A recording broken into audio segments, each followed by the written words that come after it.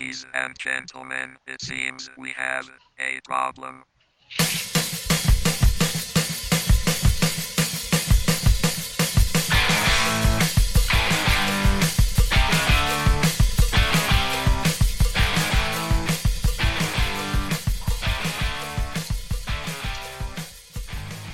Ladies and gentlemen, welcome to the TopSpeed.com podcast. TopSpeed.com is your home for all of the greatest automotive news, reviews, and crazy motorized stuff happening on the internet. I am Christian Moe, and I am joined today by Justin Coupler. Justin, how are you? Doing well in this rainy Tampa afternoon. All right. Weather's kind of nice up here in Tennessee. It's really good to have. Mr. Mark McNabb is also joining us. Mark, how are you today? Sir, I cannot complain. I'm doing pretty good. The rain has not reached me yet, so I'm still dry here in Orlando. All right, good to hear. So we have one soggy host and two nice and sunny guys. So we'll see how that affects the podcast if Justin gets all sad on us. All right, so welcome to the TopSpeed.com podcast. This is the first in a long and fantastic line of podcasts to come. Today's big news that we're going to cover is all about Geneva. The Geneva Auto Show was last week, and that has dominated all of the headlines. But first, let's go ahead and we'll start with our weekly wheels. Mr. Justin Coupler, what is in your driveway this week? Well, today I am on a bit of a lull from the press cars. So all I have out there is my nice brand new shiny Forte 5, and in my garage I have my Mazda Speed Miata. The last press car I had was the Kia Soul, the mightiness that is the rolling cube. What do you think of the Soul, actually? To put it briefly, on the inside, it's fantastic. It was the Soul Exclaim, or exclamation point as I called it. On the inside, it's fantastic. Leather interior. The audio system's real nice and sweet. Those little glow rings on the side are kind of cool, a little tacky, but they're kind of cool. But coming up from the outside, I kind of wanted to vomit. So, okay, it's a nice place to sit, but not a nice thing to look at. Yeah, definitely not fun to look at. It was nice, though, because it's black and gold, my favorite football team, so that made it a little easier on the eyes for me, I guess. Well, we're not going to discuss football teams because you picked the wrong colors. Mr. Mark McNabb, what was your last piece of press machinery? My last one, sir, was the 4Runner, and I thoroughly enjoyed it. It was quite nice. So the 4Runner, huh? Did you actually take it for running and go off-road anywhere? I did. I had the Trail package, and so it had all the nice stuff. It had the, obviously four-wheel drive locking differential. It had the really cool Land Rover-esque rotary dial that could dial in the suspension as to whatever terrain you were on. It was very nice. And I say it didn't even get bogged down one time in the loose sand and dirt that I had it on. So I was impressed. You didn't try and fit it with like 33-inch boggers and go nuts? Yeah, well, no. I should have, though. Well, you're nearby Auburndale. You can take down to the old mud hole down in Auburndale. Well, I didn't want to break it, so... Breaking press cars is bad, and we'll just leave it at that. My car of choice that I've had, I actually had a Subaru BRZ, which turned out to be interesting. Yeah? Why do you say that, sir? It's so good and so terribly bad. Well, let's say what transmission did you have in it first? I had the manual. It was okay. Straight up enthusiast. It was, engine, manual transmission, rear wheel drive as it should be. But I can tell it was built by Subaru. I've owned Subarus, and I have many friends that have owned Subarus, and as much fun as they are to own and drive, none of us have really had great experiences with them. And I could say the same thing for the BRZ. The most fun in the world to drive. Like, it's every bit as good as a Miata, if not better, to drive. The way it handles, the way it feels, it's just great. But my model had 6,000 miles on it, and the passenger side window was broken, and it had a rattle, and all the interior materials felt cheaper than crap. And lots of other people that I've discussed this with who actually own these cars all say the same thing. They're fantastic to drive, but they're kind of falling apart around them. So it was a good car, but the answer is still buy a Miata. Now, how many of those parts did you break yourself? None. It showed up that way. So the biggest one was the window. It's got this thing where it's frameless windows. So you go to pull the door handle, the window drops a little bit, and you shut the door and the window goes back up. Mm-hmm. except the window doesn't go back up, but only on the passenger side. And the driver's side window switch to control the passenger window wasn't working. So if someone got into or out of that passenger side and I started driving down the highway, I'd get a terrible whistle, and I'd have to reach across the cabin to get to their side switch to roll the window up. Interesting. Apparently it's a huge issue, and you can reset the window switch using a fancy little bit of clicking and up and downing on the switch a few times. But apparently if it gets cold, it'll break again. So, yeah. Super fun to drive. Still buy a Miata. Did you check to see if there's a TSB or any kind of recall or anything from the dealership on that kind of stuff? I know it's our responsibility to do that, but did you look it up maybe for customers? I did, and I couldn't find anything. That's actually how I found out about the forum people going, yeah, if you just do this, it'll reset the switch and you're fine until the next time it gets there. The most annoying thing was the door rattle. The locking switch, if you turn the radio up at all, would rattle unless you locked it. But of course, the car doesn't have an auto locking system of any kind when you start driving, so you have to manually reach over and flip the switch. So until you figure that out, you just drive everywhere with the door rattling at you. I didn't think there were any new cars that didn't lock automatically. Yeah, I didn't think you could get it anymore either. I mean, my dad's 1993 Geo Metro locked automatically when we were over 5 miles an hour. Yep. If it had auto locking, it didn't work. That's probably the case then. Still incredible fun to drive.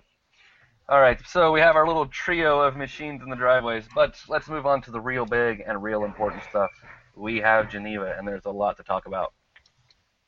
First thing I want to start with is the TT Quattro Sport concept. Oh yeah. Oh yeah. The TTRS, to me, I think is one of the coolest cars Audi's made in a long time, and now that they have like a meaner, more angry, more powerful version of that car, and I'm just like, yeah, I'd buy one. What do you guys think? Well, the first moment I didn't really get to read much about it because the news just kind of passed my desk. But the first moment I saw it, I immediately thought, oh my God, that looks like it's going to be the TTRS because they didn't release one. When they first let the press release about the TT, all we got was the plain old coupe with some diesel engines and the TTS model. So the first thing I saw, I'm like, oh yes, TTRS. But then I read deeper, and that's just a concept. So I fell in love with it, but then I kind of got depressed because it turns out they're probably not even going to build the thing. Yeah, I don't know if they're going to build it, but 420 horsepower, so they should. Should, yes. Horsepower is always the answer.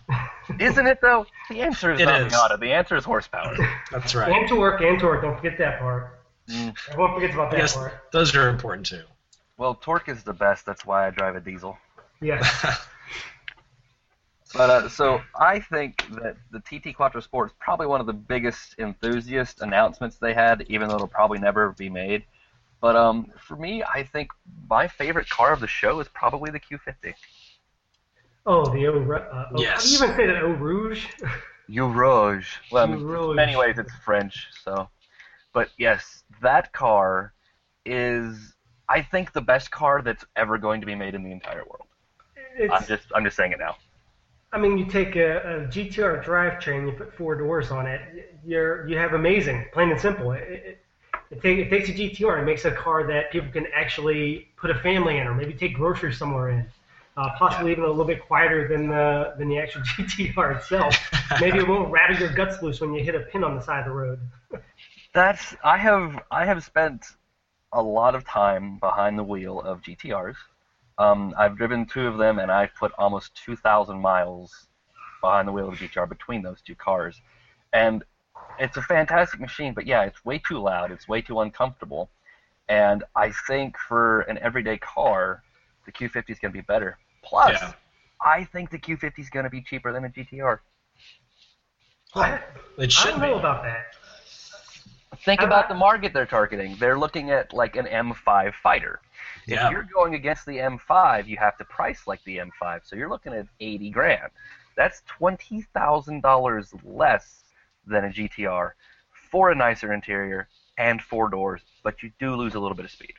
The problem is with the GTR, though, most of what you're paying for is the drivetrain. You're not getting much else besides the drive. You're getting some stuff on it, but not very much. Most of it's all motor, pretty much. Yeah. And you're taking that drivetrain, putting it in a bigger car, with more features, I can only assume it's going to be as expensive, if not maybe more. And I think that's part of the secret to it, is now that Nissan is putting that engine in something else, the engine won't cost as much, because they're just putting it in more models to make up the cost. I think for that car to be competitive, it needs to be no more than 85 or 90 grand. Like that has to be the absolute top limit of that car's price tag. That is true. I didn't think about it in that manner. You know, take it and put it in another car, you are diluting the cost a little bit. Right. I mean, the only thing that they could potentially try to swing is if they're going to say it's a competitor for like the Panamera Turbo, which gets closer to like 120 grand. Yeah. But I don't know. Then the if price that's starts going up. Right. I don't know if that's the market they're going to target. But what are they gonna call this thing? They can't call it the Eau Rouge. They gotta call it. It's gonna have another name. It's gonna be an IPL. Is it gonna be? What's it gonna be? Q50 awesomeness. The awesome sauce. Q50 badass. There you go. Yeah. The Q50 red ones go faster. All right, Mark, do you have a car or two that you picked as a favorite from this wonderful auto show that we have? I love the new Lamborghini. It's very, very nice. Just the way it looks, I think it's quite a new approach. It still looks like a Lamborghini, but the new interiors and everything on it, I think it's going to be a little more refined than the ones in the past. It's going to take where the Gallardo, left off, and I think it's going to expand on that and make it kind of the Toyota Camry of Lamborghinis. You're going to see more of these than anything else on the road. Well, that's probably a given, but do you think it really looks like a Lamborghini? Of course it does. I mean, it still has the grille and it has all the fins, and it looks like it's moving 100 miles an hour just sitting in your driveway. But I don't think it doesn't look like a Lamborghini. I mean, it's like they took it and put four doors on it. It looks like a Lamborghini. I mean, they took some of the cues from other Lambos and put it in there. I think the Gallardo was the one that really stuck out. By the time they discontinued it, that one stuck out horribly by then. Yeah. I guess so, but I think what I expected more of was not just it's like a Gallardo, but it's a little smoother. Because to me, that's what it looks like. It's pretty. Yeah. I will give it that. It's pretty and it's kind of mean looking, but it's like, look, it's a swoopy Gallardo. I don't know. I want a Countach. Good. It's not curvy by any means. I mean, it's quite angular, so I don't think it's swoopy. It's pretty. That's all I gotta say about that. It's that front three-corner view, like the way, like there are all those flat edges, but it like curves from the front point up towards the top of the car a lot more than the Gallardo did, and it's just like, yeah, okay. Perhaps. Yeah, I can see that, but I don't think that devalues the image of the car at all, though. Just looking at it. Well, no, it's still pretty, and by God, if they ever called me and said, "Do you want the keys to this?" I'd be on a plane in a heartbeat. Oh, of course. I just want a 47-foot wing. That's all. Yes, everyone could use more Countach. There you go. Do you have anything else from the? Do you have anything else from the show you like? The Alpha 4C. That's another one. The Spider. It's a beautiful car. It's not my favorite, but there's something about it that it just seems right. A little bit of Ferrari in the back panel. It's very different up front. I'm so happy they finally got rid of the bug eye headlights. They went with something more traditional. But of course, you can take the top off. I mean, how cool is that? So, nothing to complain about there.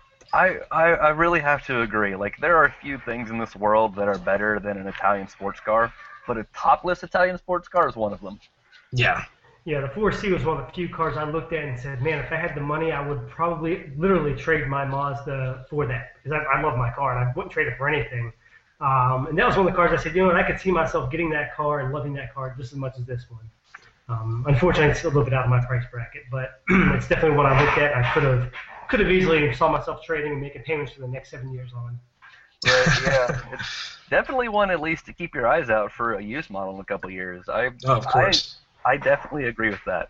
I still don't like the shape of like the inverted, weird kind of smudgy teardrop shape of the headlight casing, but the new car looks just very, very pretty, and I really want to drive one. What I like about it is that different look that you're talking about. I like the fact it doesn't look like anything else on the road. All these cars now are kind of stamping out kind of similar stuff, and the 4C just stands out. It looks different. That's a very important thing. One thing that I love about it is it looks completely different. That's actually one of my favorite things about the F-Type. Like, you just look at it and you just go, that I want. Yes. Totally agree on that. And another thing about the car, too, it just looks so eager. Like, the front end just looks like it just, you know, it's itching to get down the road, and that you know, the inverted triangle with the grille and the bow weight coming off of that, creasing into the hood. I just think that looks so great, and how that matches up with the bottom of the A-pillars, you know? There's just something about that I like. It's got really good proportions. It really does. You know, speaking of pretty Italians, we haven't talked about the Maserati Alfieri concept. Oof. That, yes, if I could marry a car shape, I'm sorry, wife, I love you. If you're listening, I do love you. But yeah, I would marry that car and tell you to go away. It is most certainly one of the sexiest Tridents I've seen come out in a long time. A company that's been stagnant for a long time, except the Ghibli. I give them that on the Ghibli. But it's been stagnant for so long. It was nice to see a concept come out that actually goes, wow, that's nice, and it has production value. It has a chance of making it off the production line at some point. Yeah. Potentially soon. I wrote the piece on that one, and in the press release they gave out, they had a few quotes from one of the head designers of the project, and the car itself, their show model, is a running show model. It's built on a shortened, sort of chopped chassis from the Gran Turismo car, replete with that 4.7-liter V8, and he said in the little PR blast that they could see something along those lines be released. Like 2 years is a normal sort of time frame for what they could be aiming for that car. So that's very exciting. It's not a Subaru concept where it looks really pretty, but you're never going to see it. Doesn't that piss everyone off? Oh, that angered me so much, especially the WRX made me real mad. Yeah. They have an awesome concept. There's a big change. Yes, come on. And it's a crappy sedan. Thanks. Yeah, the same with the Legacy concept. It was a beautiful car, and then when it came out, it just looked like a kind of reshaped the current model. Like totally, like you just wasted all of these beautiful sculptors, you know, their time. Just threw it all away. Right. You know? Well, even at Geneva, they had the new VZIV 2 concept. Essentially, it's going to be the upcoming Outback, and it looks awesome. Mm-hmm. It is, like, I have said that unless something really nice comes along, I'm probably not going to go back to Subaru after the issues I had out of mine.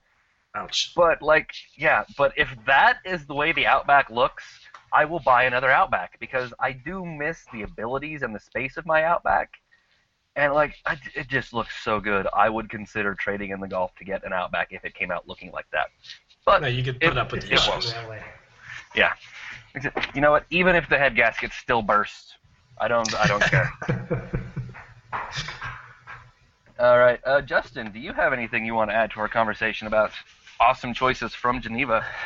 I have three, and I'm going to pick one. I got to talk about the Jaguar XE. Very important car, this. Very. It's Jaguar hitting a very important mark that it hasn't hit since, I think, maybe the X-Type, if that.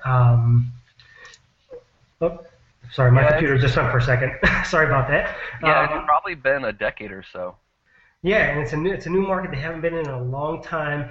And from what we can see on the front end of this thing, of course, we don't see the side or anything, and some of the chassis stuff, it looks like it's going to be phenomenal. And a 3 Series is going to have something it might have to look over its shoulder at, and then BMW might have to start rethinking its design process with some of these things. Because BMW is another one of those companies like Bentley and Rolls-Royce that's very intent with saying, hey, it's a next-gen model. No, it's not. You change the headlights, you push the grille forward a little bit, you brought the headlights to the grille. Okay, the last big change we saw with Beamer was getting rid of the bangle design. Yeah. Yeah, agreed. it's especially with like the ATS has jumped in the market, and it's getting a lot of rave reviews. A lot of people like the ATS, and with Jag coming out with this XE, BMW really needs to kind of step up their game because, unfortunately, they've been able to slack off because even though they're, hey, look, it's kind of a new car, it's still always been better than everybody else. So they have no reason to really spend the money to change it. And that, I think, is the most exciting part for me about the ATS and especially the Jag XE, is the Jag is going to be pretty, and the Cadillac is pretty, and they're both going to be good, so it's going to push BMW to make a better car. Yeah, neither one is going to outsell the 3 Series. We know that. The ATS may come close, but neither one's going to outsell the 3 Series. But the two put together can force BMW's hand a little bit to say, hey, okay, let's change this thing up a little bit. Right. They don't have to outsell it. They just have to take enough sales away to make the Bavarians notice. Mm-hmm. Yeah. Well, I mean, BMW has had such a comfortable lead for, 20 years? It's crazy. No one could ever touch the 3. Now all of a sudden these cars are coming out, and I think it's time for them to wake up. And if they don't, they're going to have a rude awakening when it comes to sales report numbers. So. Yeah, I mean, you still have that Roundel badge. That is worth its weight in myrrh, but... Yeah, it allows you to put plastic cladding on the side of your 3 Series. Yeah. Is there anything else you enjoyed from the auto show besides the Jag, Justin? Well, a big one that we talked about before that I don't know if I'm in complete agreement from you two is the Fiat 695 by Posto. I'm sorry, that thing is a race car with a hatch on it. The biggest thing I found simply amazing was the dog box transmission. I'm typing this in because I'm actually writing the review. I'm typing up, and yeah, okay, it's cool. 190 horsepower, it's 30 more than the regular 500. Okay, awesome, all this stuff. And then I got to the transmission. It had a dog bone a dog box. You don't see that in a street ready car. You always get anything anymore. Yeah, you always get synchros, and they're quick shifts, but they're still slow because of synchros and everything, and you can't shift fast because you can blow up the synchros. This thing, you can jam through the gears as fast as you want and never have to worry about it. It's going to be loud as all can be, but you don't have to worry about slamming through the gears. I am kind of excited for that car. I got to test the 500 Abarth, the standard one, and that is the worst car in the world. Okay, what's your hang-up on this? Okay, the suspension is kind of terrible, and the interior, half of everything's terrible, and the other half of everything is perfect. You sit bolt upright really high. A buddy of mine, he also had one to test, and he described it as sitting on a pickle bucket. He used to work at a Dairy Queen and sat on pickle buckets all the time. So he's like, it's like sitting on an inverted 5-gallon bucket. You sit really high, and it feels not very stable. And then you take a turn, and the car leans. It feels like 40 degrees. But once it hits that point, it stops, and the car sticks, and you go through every corner. I mean, just perfect bang on line. But the car feels like it's going to fall over on you. And it makes the most terrifying ruckus noise out of the tailpipe. It sounds like an old Group B rally car. If you were 17 building the perfect car, that's what you would build. But it's $2,000 more than a Fiesta ST, so it's a terribly stupid car to buy. Yeah. I mean, it's wrong in so many ways, but in other ways it's really good. And so that makes me super excited for the 695. Something about a little tiny car that's that fast, that agile, just really gets me going. I don't know what it is. Doesn't have to do 200 miles an hour for me. Doesn't have to go to 60 in 2.8 seconds. I just get excited at a small car like that that's just that incredibly, as you say, stupid. They're just ridiculously built. Small car fast is always better. Yes. Yeah. It's all about the feel of it, too. I mean, it could be a really slow car, but as long as it feels like it's going fast, that's all that matters, right? Yeah, very true. That's actually the base 500. If you go drive a base 500, the car has literally no power. I had to almost redline it to do a hill start once on a fairly steep incline in first gear. No power. But so everywhere you go, you're going 15 miles an hour on the way to church, bouncing off the rev limiter with tires squealing around every corner. It's the best thing in the whole wide world. That's so much more fun. Right. You should never drive one to a job interview, though. I'm sure there's a backstory there. That's not a good first impression. Let's hear it.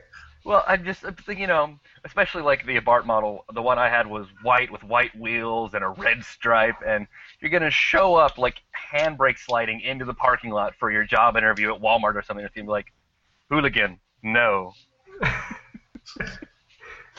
Well, you don't have to necessarily pull up the handbrake. Yeah, no, you have to. It's required by law. Oh, You have okay. to handbrake. It's in the owner's manual? Mm-hmm. The only way to stop the car properly. That's right. The only way. Besides hitting a tree, of course. I'm not going to hit a tree in that. No trees. The car is too small to hit a tree. Like, no one really realizes it, but that car's almost a foot shorter than a Mini. Wow. It's tiny. Let me say, when I park my Miata next to one, I feel big. All right. Does anybody have any other cars that they think needs mentioning from Geneva before we move on to what we think the best cars at the show were? Well, the Rolls-Royce Ghost I got to touch on, the Ghost 2. It's cool to see them rolling out a Series 2 after a few years. That's nuts. Rolls is stubborn. They're like a mule. You can't make them change. They keep on going with the same thing over and over and over again. And yeah, the Series 2 is not a full overhaul. It's more of a touch-up here and there. But I love the fact they actually just rolled one out, a new one out. I like the fact they kept that V12 engine. Yeah. That's phenomenal. Some of these car companies now going to V8 engines, but apparently they decided to stick with the V12. I'm sure eventually they're going to drop down to V8 or at least offer a V8 model. But there's a big but about that, the Series 2 Ghost that I talked about in one of my articles. Why did they have to go to Chrysler to get their headlights? Did they really have to walk up to Chrysler and say, hey, we need a set of headlights out of a 300C? Get them, shave them up a little bit, put some LEDs inside of them, and slap them on the front end of the Ghost. They definitely did that. Yeah, and the old Ghost headlights, I hated. The bags under the eyes look, I hated. But still, I don't like the fact they practically ripped off the 300C's headlights. Well, but the 300 was claimed for ripping off the Rolls to begin with, so maybe they just decided to change things around. Full circle. Yeah, it's like, so Rolls was like, we spent money on a design you used the first time, so now we're going to make you pay for our design this time. That's true, but it's okay for a cheaper car to copy an expensive car. Do you really want to buy a $200,000 Rolls that has headlights you can pick up at Chrysler? Okay, fair enough. I just suddenly thought of a Rolls-Royce drop head with the top from a Cavalier convertible. Ouch. Ooh, ouch, ouch, ouch. Speaking of best Have you worst- ridden in a Cavalier convertible? I have. So have I. That's what's so funny. Tarp on it. Definitely the worst car ever made, I swear. Speaking of best worst cars ever. All right, so that's quite a lot. Like, Geneva was a big show this year. There was Geneva was really awesome. a lot going on. It's really exciting. Geneva's been a little stagnant for me, I think, the last couple of years. It's not been that exciting, so I like to have all this new stuff that's making us all talk. And also, the last couple auto shows have been pretty darn boring. There have been one or two big releases, but nothing big coming out of anybody. We had the Stingray, the Mustang didn't come to the show.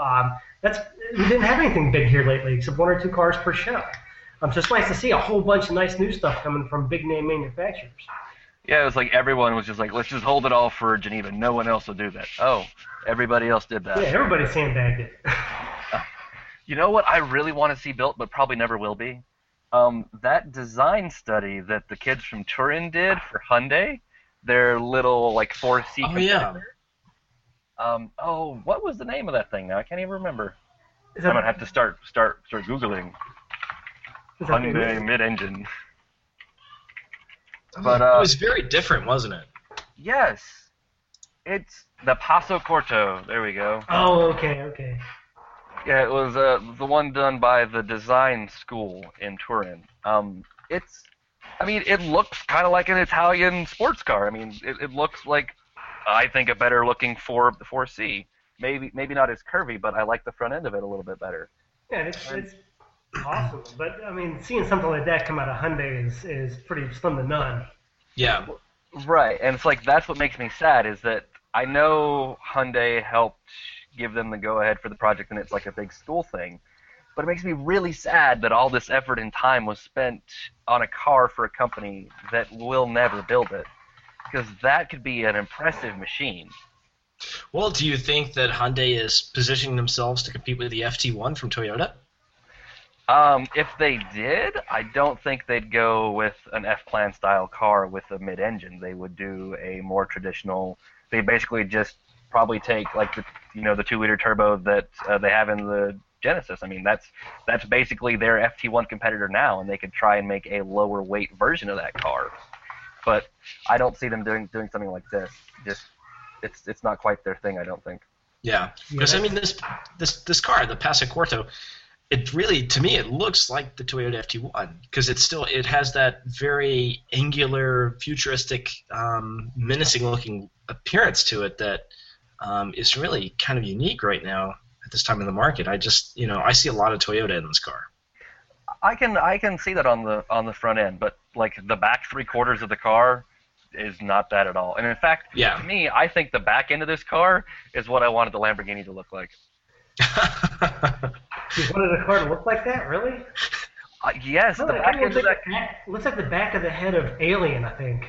Right, Yeah. exactly. Look at all the holes and the cuts and the shapes and the dents and that weird pointy ducktail with the huge tail light on the back of it. Like, So ugly, it's good looking, I guess. right. To each his own, man. I don't know about that. Again, apart from a few small things like the Miura, Lamborghini's never made pretty cars. They make awesome cars. Oh yeah, no one will ever call a Lambo pretty. Right, but and like the back of this thing is awesome. It's not pretty, but it's awesome. Oh, one thing we have to remember though is Hyundai is, I mentioned before, copycats. Hyundai is one of the biggest copycatters in the industry, and we all know that. So they could well be waiting for Toyota to figure out what they're doing with the FT1 and the Supra, and they may go ahead and release one a few years down the road and kind of copy the design and mimic it a little bit to try to snag some buyers that can't quite get up there and afford that one. I mean, you have the Equus, you have the Genesis sedan. I mean, they all copy off of Mercedes pretty much. Well, right, but I mean, they're still just trying to hit markets that aren't being hit. I don't know, like some of their older stuff, like especially the first gen Genesis, I would give you a copycat, but it sort of seems like they just go, well, like everyone else does, this kind of car is making money, so we're gonna make one. Because like everyone who's doing the 4-door coupe that started with the Mercedes, everybody has one of those terrible, stupid things now because Mercedes did it and made money, so now everybody wants to do it and try to make that money. But I don't ever see Hyundai trying to do a mid-engine sports car. I don't know, they can shock you. Hyundai's up to some big things, and like I mentioned before with Kia and the Stinger GT and all that stuff. Hyundai and Kia are in some big developments right now, I think. So this is a possibility. And like you said, they waited to see if it was going to work, and then they made the first-gen Genesis look like a Mercedes, basically. So they may be waiting to see if the the Supra or FT1 actually takes off. And if it does, and it's making money, they can say, okay, well, then let's go ahead and leech off them for a little while. All right. Well, Hyundai, if you're listening, please make this because I think it's awesome, and please let me drive it because I love you. And please leave the Alien back in because he likes it. Yes. Just for his car. Take that off my car. Just leave his. Yeah, but then the back of a car will look boring like every other car. It'll just be flat and rounded with some taillights in it. That's what the consumer likes. That's right. I don't care. No. Automotive journalists don't care what consumers want. Exactly. What are you talking about? We're a rare breed. We're a bunch of idiots that like hatchbacks. That's right. And diesels. Yes, diesels. 500 horsepower, 90 horsepower, 500 pound-feet of torque. We're good. Oh, hatchbacks, wagons, Jaguar, yes. Oh, yes. FRS Sport Brake.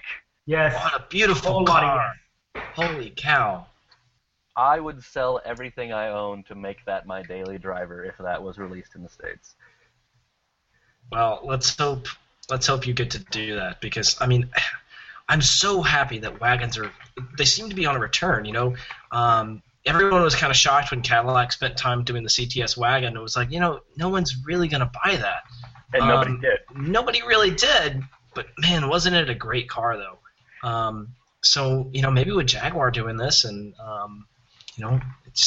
maybe they're going to make a return in the States. It's not something we did, but I did read a spot somewhere where someone was speaking to Ian Callum, the head designer at Jag, and he said he wants to see the Sport Brake sold here, but it's not going to happen. No, the market's not here just yet. It's getting here, but it's not here yet. Right.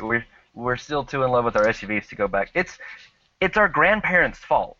Like that's the problem, because our grandparents drove these really terrible wagons. And so all of our parents are like, I'm never going to own one of those terrible, stupid things again. And so they're the ones buying all the cars. Right. They're all, 30 to 60 years old, essentially, like that generation, and they don't want wagons, and they're the ones with the money to buy new cars, so none of the companies are making them. Okay, but our kids, I think, are going to have it made, because when I'm 40, I will move to Italy to buy an RS6 Avant or a Jaguar Sport Brake. And so my kids will learn to love these things. And how can you not love it? How can you not love it? All that power you can. I mean, go get groceries sideways. It's fun. Yeah. Break all your eggs by the time you get home. Yeah. I hope they have those little hooks in the back. You can put the grocery bag, hook it over, because when you're drifting, the groceries tend to kind of slide around a little bit. Right. I broke eggs that way, actually. Because you take a turn hard enough, and they swing out away from the wall, and then when you whip back the other direction, they slam against the wall because they're pivoting on that hook. Okay, from now on, anytime any of us test a fast Sport Brake, that is now the new test. How many eggs can you break during your test? Fantastic. You heard it here, people. The exclusive TopSpeed.com, oh shit, I killed the eggs test. It's so scientific. And my wife would get a kick out of it, because the first thing she says when I grab the grocery bags, don't break the eggs. So... And then maybe later we can do like a bread smashing test to see how hard trunks close. Awesome. That sounds good. Sounds like it'll be expensive. I'll get that comped, guys. Don't worry about it. There you go. I can just see it on my taxes now. I get audited. It says here you purchased 9,000 eggs in the month of April. About that. It was for work, I promise. Just include a link to the article and you're good. There you go. The IRS will love it. But no, seriously, on the wagons though, I really feel like that could be the next, step after we had the SUV, then we're kind of going to the crossover. Once people get fed up with the crossover, they're going to look for something else. Don't you think that the wagon is going to be there to kind of step up? Possibly. Well, I do. I think it is. And that's what I was saying about, like, right now. Nobody who's buying cars and can afford to buy cars right now wants wagons. But in 10, 15 years, when we're doing the whole kids are off to college, sort of have extra spending cash, wagons are going to be a big thing, and we're going to be able to buy them. So while it sucks to hear about all these cars that aren't going to make it to the States, by the time we can afford to buy them, I think they're going to be here. Yeah. That, and two, with the new CAFE standards coming out, wagons are obviously going to be a little more efficient than like an SUV or at least a crossover. People are going to need the extra space. They're going to have that in the wagon, more so than like just a regular sedan. Yeah, we're always a few years behind Europeans anyway when it comes to design. True. We were slow on the hatchback. Now we're slow on the sport brakes. So we're always a couple years behind, and we'll see them over here eventually. I hope so. I need more wagon in my life. I need a lot more wagon in my life. I need a lot more powerful wagon. Yes, powerful wagons. The Cadillac, I did have the opportunity once to sit in a CTSV on an empty runway and be taken from one end to the other. Mm-hmm. Oh. That sounds delicious. It was kind of a religious experience. I still hold to this day that that's probably the best all-round car you can buy. I would agree. Yeah. It's almost like total size. It's almost the same size as a first-gen Outback.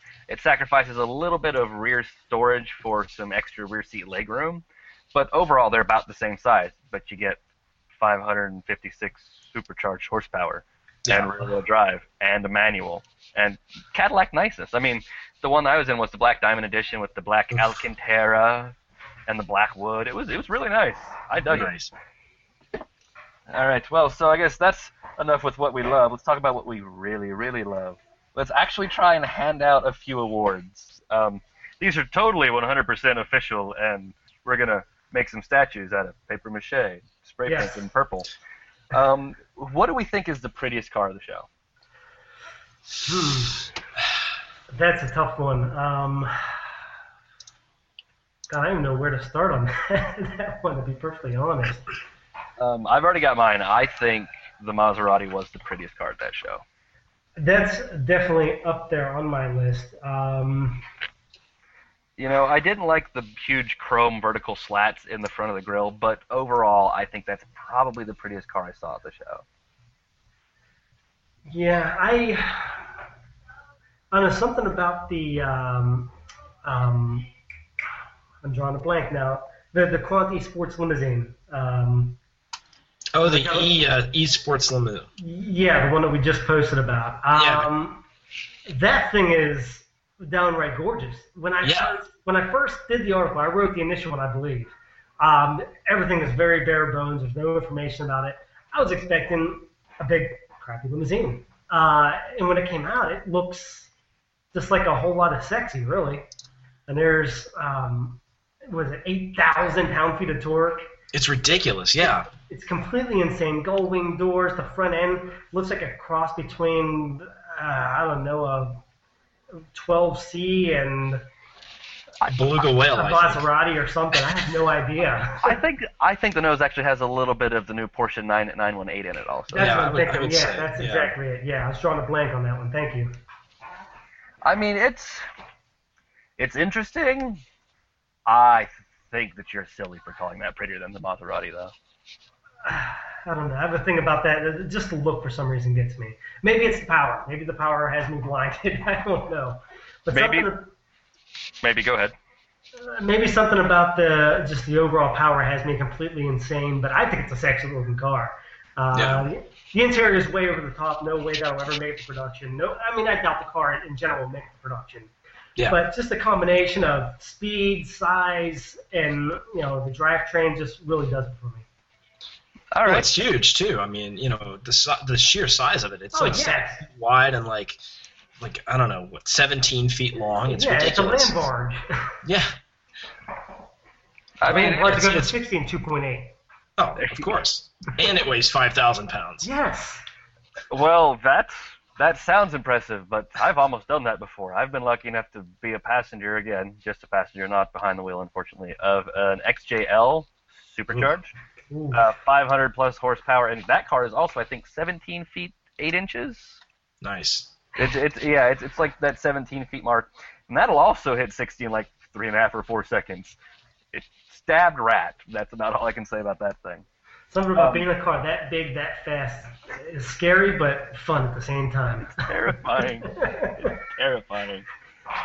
Mark, do you have anything to add to our prettiest car of the Geneva conversation?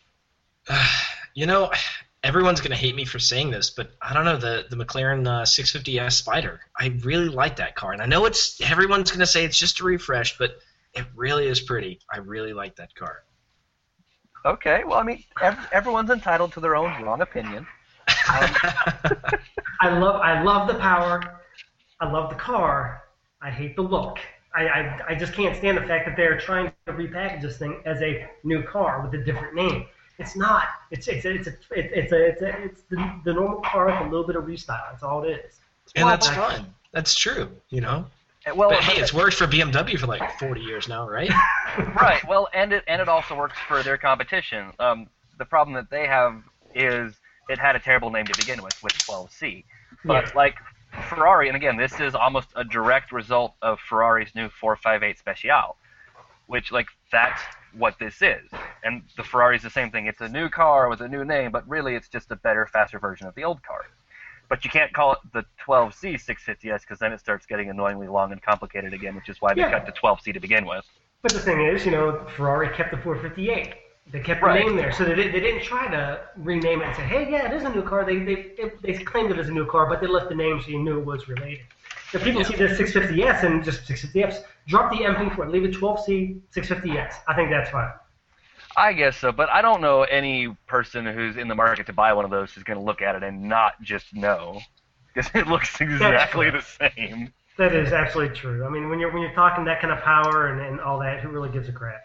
Yeah. Right. And I think you're both wrong. It's not the prettiest car there, but the 650S is attractive, and I like the fact that it doesn't have a top on it because infinite headroom. Sunshine cures lots of ails. So, yeah. All right. You guys are both wrong, but I'll let you have it. What about the ugliest car at the show? Oh, I've got the answer on that. You're going to beat me to it. I know you are. Well, let's hear it. I think we've got the same answer. I'm going to go with a Jeep Renegade. Huh?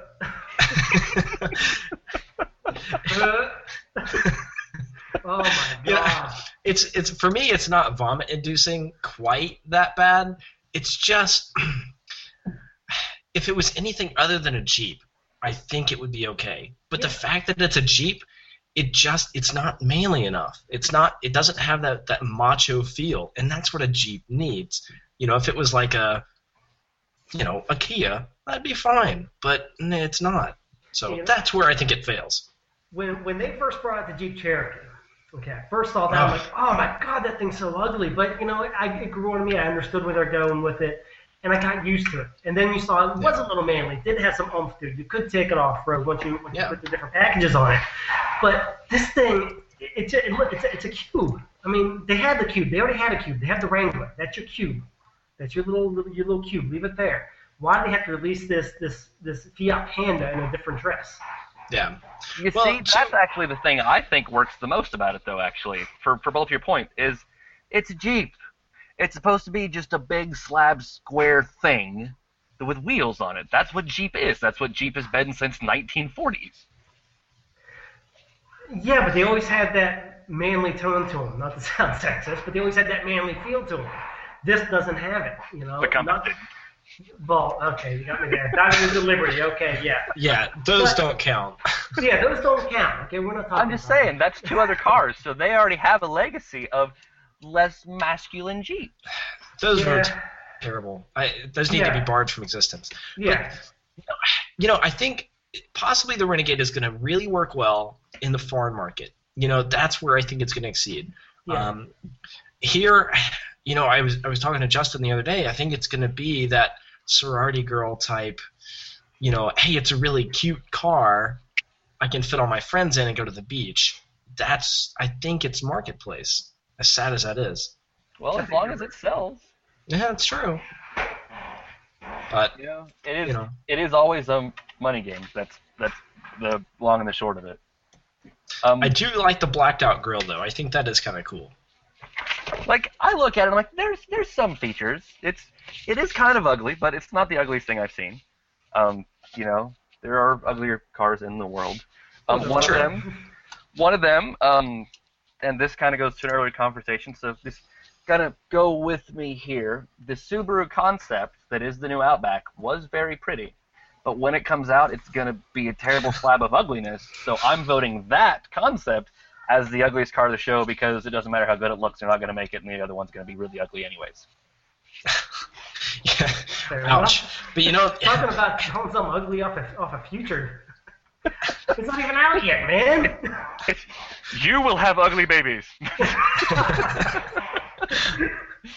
It's like telling your infant child, yeah, you got an ugly kid. Sorry, but. Yeah. You would hate to be a Subaru designer, knowing that it doesn't matter how much work you put into this car, someone is going to throw it out, and they're gonna build whatever they want to build, and it's going to be some bean counter doing the design work on it. I know, it's so depressing because deep down in my heart, with all the issues I have, I still really, really love a Subaru. Yeah, they're so cool. Well, nothing quite drives like them, nothing quite feels like them, nothing really sounds like them. They're just unique in a lot of ways, and I want that in my life again. But I had so many issues with mine, and they keep making these beautiful concepts that come out ugly, and they break my heart, and I'm just womp womp. Yeah, I had a Subaru Outback for a while, and I didn't have a single problem with it.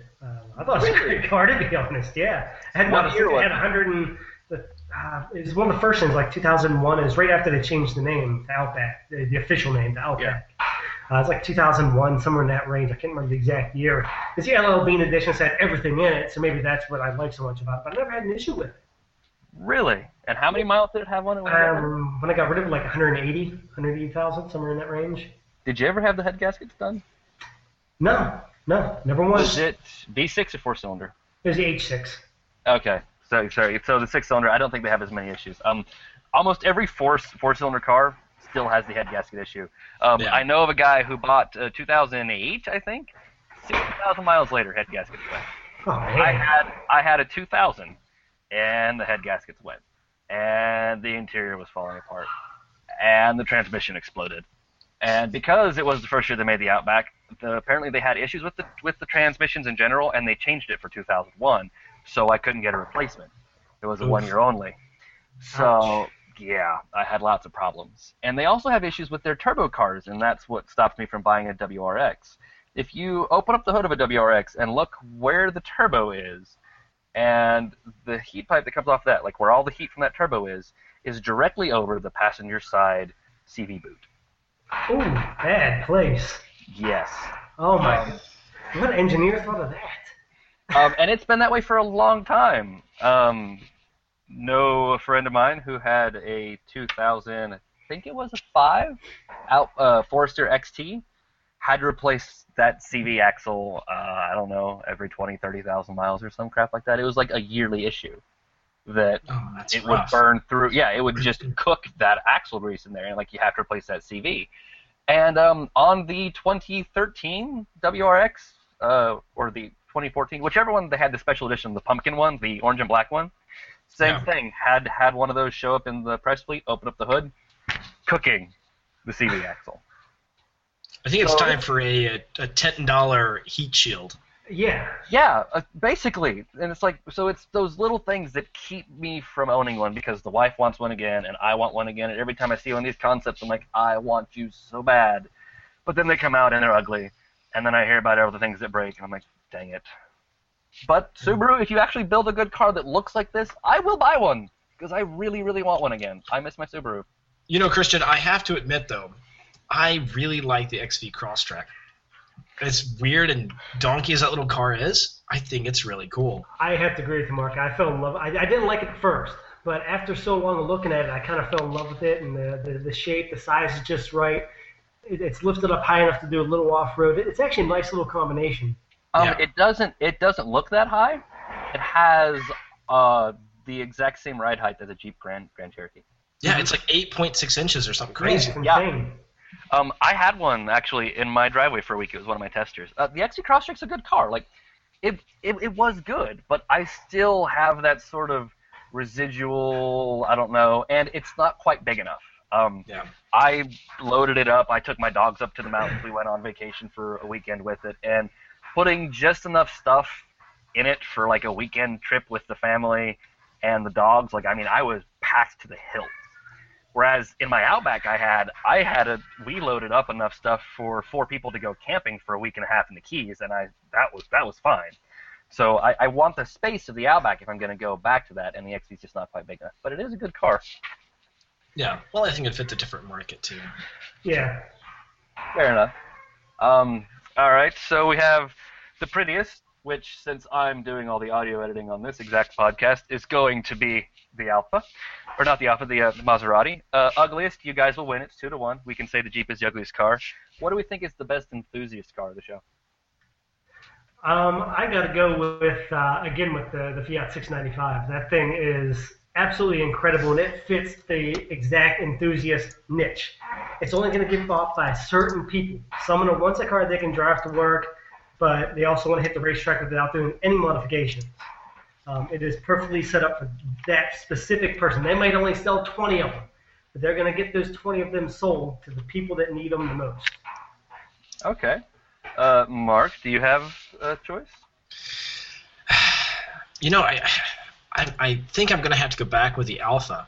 You know, I know it's not quite as good as, say, like a Carrera or a Cayman, but I think it's just so unique that it's got this flair to it that, of course, you want to flog it on track. I think that's going to be, you know, at least the two-door coupe bargain basement kind of price. Not bargain basement, but it's a little bit cheaper than, say, a Ferrari or something like that. I think that's what I'm going to have to go with, is the Alfa.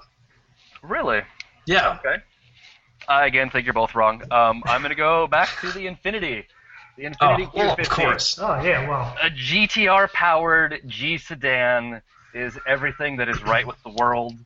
They have dropped the dual clutch for 7-speed to save fuel, and so it's a little slower, but it'll be nicer to drive. Well, I can't get 3 pedals. I want 3 pedals, but yeah. I still think that Infinity's going to eat BMW's lunch on this. I really do. I think the 5 is going down. Yeah, I mean, if it was my money, I actually had the means, I would have a really hard time choosing an M5 over a GTR powered G. Like, I just would. It wouldn't even be a hard time. It'd just be, you wouldn't get it. I wouldn't get it either. I wouldn't even think about getting an M5 if the Q50 Overs were sitting there. 3 pedals. 3 pedals. It's a sedan, man. It's a full-size big sedan. You don't get 3 pedals in that, man. Yes, you do. And what fancy would you living in? Cadillac wagon. The end. I was going to say the same thing. In like what, 2004? You can still buy one today. Well, yeah, but it's 2004. No, you have to order them, but you can still get one today. Really? CTS Wagon V still comes with a stick. Yes. Again, they don't have you have to basically go to a dealer and be call GM and be please. But yeah, you can still buy one today, and they will still build you one. I think next year is the year that, or I think halfway through this year is when that finally stops because they're moving everything over to the new CTS style. Yeah. And we don't have a new wagon yet. But yeah, currently you can still buy one. But that's my biggest problem with the GTR. Again, I've spent a lot of time behind the wheel of a GTR, and as much fun as it is to just flog down any road in the entire world, 9 times out of 10, I would still rather be going a little bit slower and just flopping through the gears myself. I have more fun at 5/10 rowing my own than I do balls to the wall at 11/10 in a GTR with the automatic. I just do in every car that I've driven. And it's I get in huge arguments with lots of people about this all the time, but I had a Cayman S not too long before I had the GTR, and I would buy the Cayman S every single day of the week over the GTR, even if I had the money for it, because it has 3 pedals. Yeah, the Cayman S is more of a driver's car. The GTR drives itself. The Cayman S is a driver's car, it really is.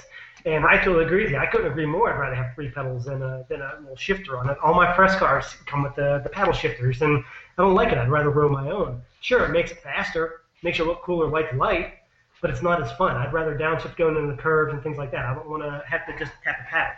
Doesn't feel right to me. Right. So call us old school, but... Right, so that would be the one thing that would make me pause between getting the GTR-powered Q50 over an M5. But I guarantee you a huge chunk of the market that actually buys these cars would go for the Infinity. That GTR engine cannot be ignored in any way. And now, did Infinity say anything about if and when the Q50 is coming out, the Eau Rouge? I think there's a lot of mixed info on that. For the most part, everyone's pretty much said something like this is a thing that is going to be built. We don't have a name yet, we don't have a time frame yet, but yes, this will be a thing. Yeah, so they have to. That's a must build. Well, I mean, I think it's going to be really good for the Nissan brand to have 2 cars with the same engine, because they can share costs, and for the second gen GTR, costs are going to come down just because they can share it between 2 cars. Yeah, that's huge. Everything about that car makes me happy, except for the fact it doesn't have a stick. But nothing that's just not a thing. They don't sell the GTR with one. To be honest, I don't even know if Nissan has a manual transmission anywhere in their portfolio that would handle the power coming out of that. They'd have to outsource it or spend money. So it makes sense, but that's the only thing that stops that car from being the best thing in the whole wide universe. Well, the only stick that they have is still in the or sporty stick is still in the Z, isn't it? That one still comes with the stick. I can think of. Yeah, well, so there's the Z. I don't know if you can still get the G Coupe with a stick or not. Yeah. But there's a stick in the Juke, but that'll, yeah, that's the thing that's going to happen. There you go. I would love to see that fly. Put that in the Q50. Let's see what happens. Let's play how long will it last?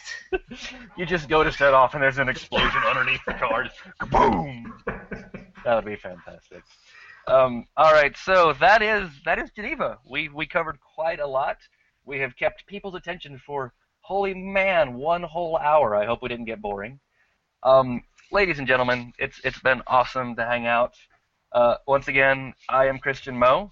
If you wanted to, you could find me on Twitter at MOEFERD. It's at Moford. I am joined by Mark McNabb. Mark, did you have a good time? I had a great time, sir. It was quite a pleasure talking to you two. That's very good. Mr. Mark can also be found on Twitter at Mark McNabb, so he's really easy. And of course, we have been joined by our editor-in-chief, Mr. Justin Coupler. Justin, how are you? Did you have a great time? It was a joy, guys. Let's keep this thing rolling. If you guys want to talk to me, you can reach me at @thecarjunkie on Twitter. It's been a load of fun. Loads and loads of fun. Can't wait to do it again. All right, if you enjoyed the show and you have any questions, comments, or concerns for us, we can all be reached at podcast@topspeed.com. If you have any questions, please send those over as well. We will start doing a Q&A section. That, again, is podcast@topspeed.com. Hope everyone's had a wonderful time. I hope we get to see everybody else here soon. So I guess we'll see you all in about a week. It's been fantastic.